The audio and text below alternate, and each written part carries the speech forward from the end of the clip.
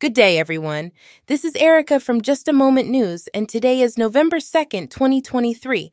Let's dive into today's headlines.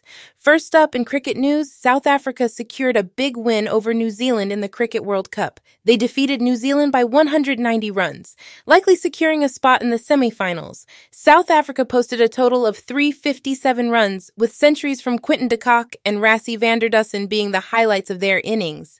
South Africa's bowlers, led by Keshav Maharaj and Marco Jansen, restricted New Zealand to just 167 runs. This victory places South Africa at the top of the points table, setting up an important match against India for the top spot. Moving on to economic news, civil society organizations in South Africa are criticizing Finance Minister Enoch Godongwana's medium-term budget policy statement. The budget has faced backlash for its spending cuts, particularly in healthcare and education.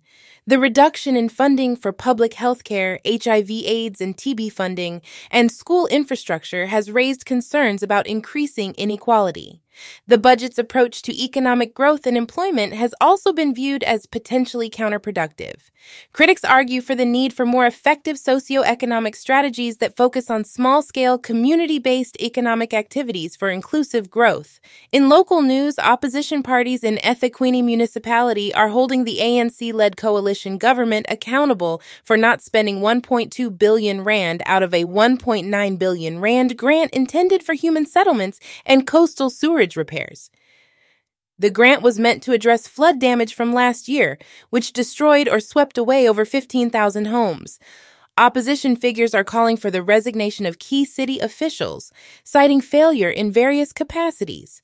The National Treasury denied the rollover of unspent funds due to a lack of required documentation from the city. Shifting gears, AfriForum's legal challenge against the 5-year expiry rule for driving licenses was dismissed by the Gauteng High Court. AfriForum argued that no legislation mandates a 5-year renewal period and that the renewal system is overburdened. However, the judge dismissed the case on a technicality, stating that AfriForum should have filed within 180 days of the regulation's issuance 23 years ago. The Road Traffic Management Corporation supported the court's decision and advised motorists to check their license expiry to avoid penalties. In entertainment news, Warner Bros. Is considering releasing its horror film Salem's Lot on its streaming platform, Warner Bros. Discovery, instead of in theaters. This decision is driven by the ongoing SAG-AFTRA strike and the need for more content on their streaming platform. Salem's Lot, based on Stephen King's novel, was initially scheduled for a September 2022 release but has faced delays and removal from the schedule. The film has received praise from King himself, and Warner Bros. Hopes to replicate the success they had with another of King's adaptations, It. Lastly, actress Scarlett Johansson is taking legal action against an AI app developer for using her name and likeness in an online ad. The ad was for an AI image editor called Lisa AI, 90s Yearbook and AMP avatar, and featured an AI-generated version of Johansson's voice. Johansson's representatives clarified that she was never a spokesperson for the app, and her attorney is handling the situation legally.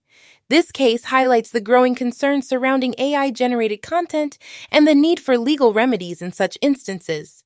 That's all for today's headlines. Stay tuned for more news updates. This is Erica from Just a Moment News signing off. Have a great day.